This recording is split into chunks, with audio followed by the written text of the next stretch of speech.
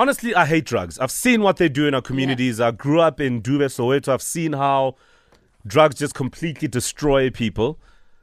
For a number of reasons. It's not all because there's something wrong with us upstairs, but there are a number of reasons why people turn to drugs. I would imagine it's even more painful when kids are using them. And this perky, for example, like what we're seeing in Lavender Hill in Cape Town, is really causing problems. Now, the big question becomes, what do you as a community do about it? A, in keeping our kids clean, and B, dealing with the rot we call criminals and drug dealers. Is there anything that you can do outside of the help of law enforcement, which at times really doesn't do what it is supposed to, but we've seen some very good operations in some parts from the police in dealing with this matter? Well, let's speak to Shaun Shelly, founder at SA Drug Policy and, of course, researcher. Shaun, good morning.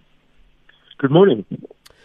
I mean, this perky drug being sold to kids, we are told that it turns them into zombies. What is this substance? Where is it found? So, okay, it's a bit ironic that it's called perky because it doesn't make you perky exactly. It's, in fact, Xanax mainly, which is a trade name for the drug alprazolam, which is a benzodiazepine, which is very similar to Valium. Well, Valium is also a benzodiazepine. And it actually makes people calm. It's an anti-anxiolytic. It takes away anxiety and makes people feel calmer inside. And look, it gets prescribed to adults and very occasionally younger people. Shouldn't be prescribed for any length of time because it is dependence forming and people can come to rely on it quite heavily. And it's also got some rather worrying potential side effects, and especially in higher doses. And when people try and stop taking it, they can actually have seizures, and in some cases that can be fatal. So although it's a regulated drug in terms that you can get it with a prescription, doesn't mean that it's a safe drug at all. Got to be very cautious when using it, and especially if you're a younger person, and even more so if you're taking massive doses of it, which it appears some people are. So now the problem here, what we understand, is that the stuff is being sold to kids for like £3 a pill. I mean, what's going on? Yes, so this wouldn't be your formal, sort of distribution chain. Yes, it's illegal like in pharmacies. essence. Sure. Yeah, so these are probably illicit imports that are being brought in by people with sort of very few concerns about this, and they're distributing it just purely for the financial gain that comes out of it. There may be one or two rogue pharmacists, but certainly that's not the norm at all.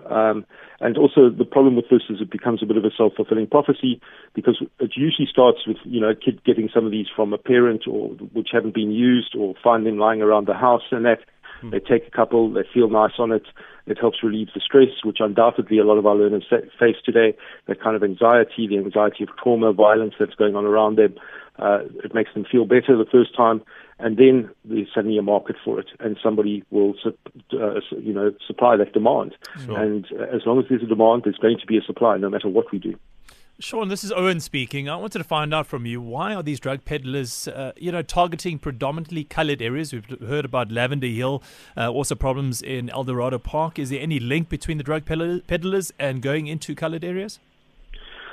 No, look, what the problem is, first of all, we don't see a lot of what happens in the more privileged areas and wealthier areas, because when a kid gets caught taking a drug in a private school or something in other areas, there's another reason. Now, if somebody asked me 10, 20 years ago to predict which communities would be most affected by drugs, you'd have to say the Cape Flats community, because of the fact that, first of all, it's a mixture of cultures that came together, and then over time that they developed an individual culture, and then from there was the apartheid interventions, the forced removals, which split up people, which disrupted culture, disrupted narrative history. Sure.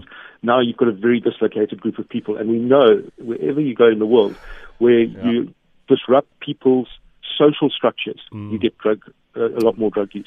Shaun, before we let you go, because of time, law enforcement, are you aware of the police being aware of this drug? Any interventions in general? Yes, I have spoken, especially in Durban. I've spoken to police there. They are trying to stop the supply of it. The problem is, you stop one supply, another supply pops up. We really need to address the problem within our communities and within our schools by reducing the demand for the drug. Shaun, we'll leave it there for now, but no doubt we'll have further conversations on this. Shaun Shelly, founder at SA Drug Policy and researcher, talking about this perky drug. We have to be aware and we have to take a stand against this rubbish, honestly.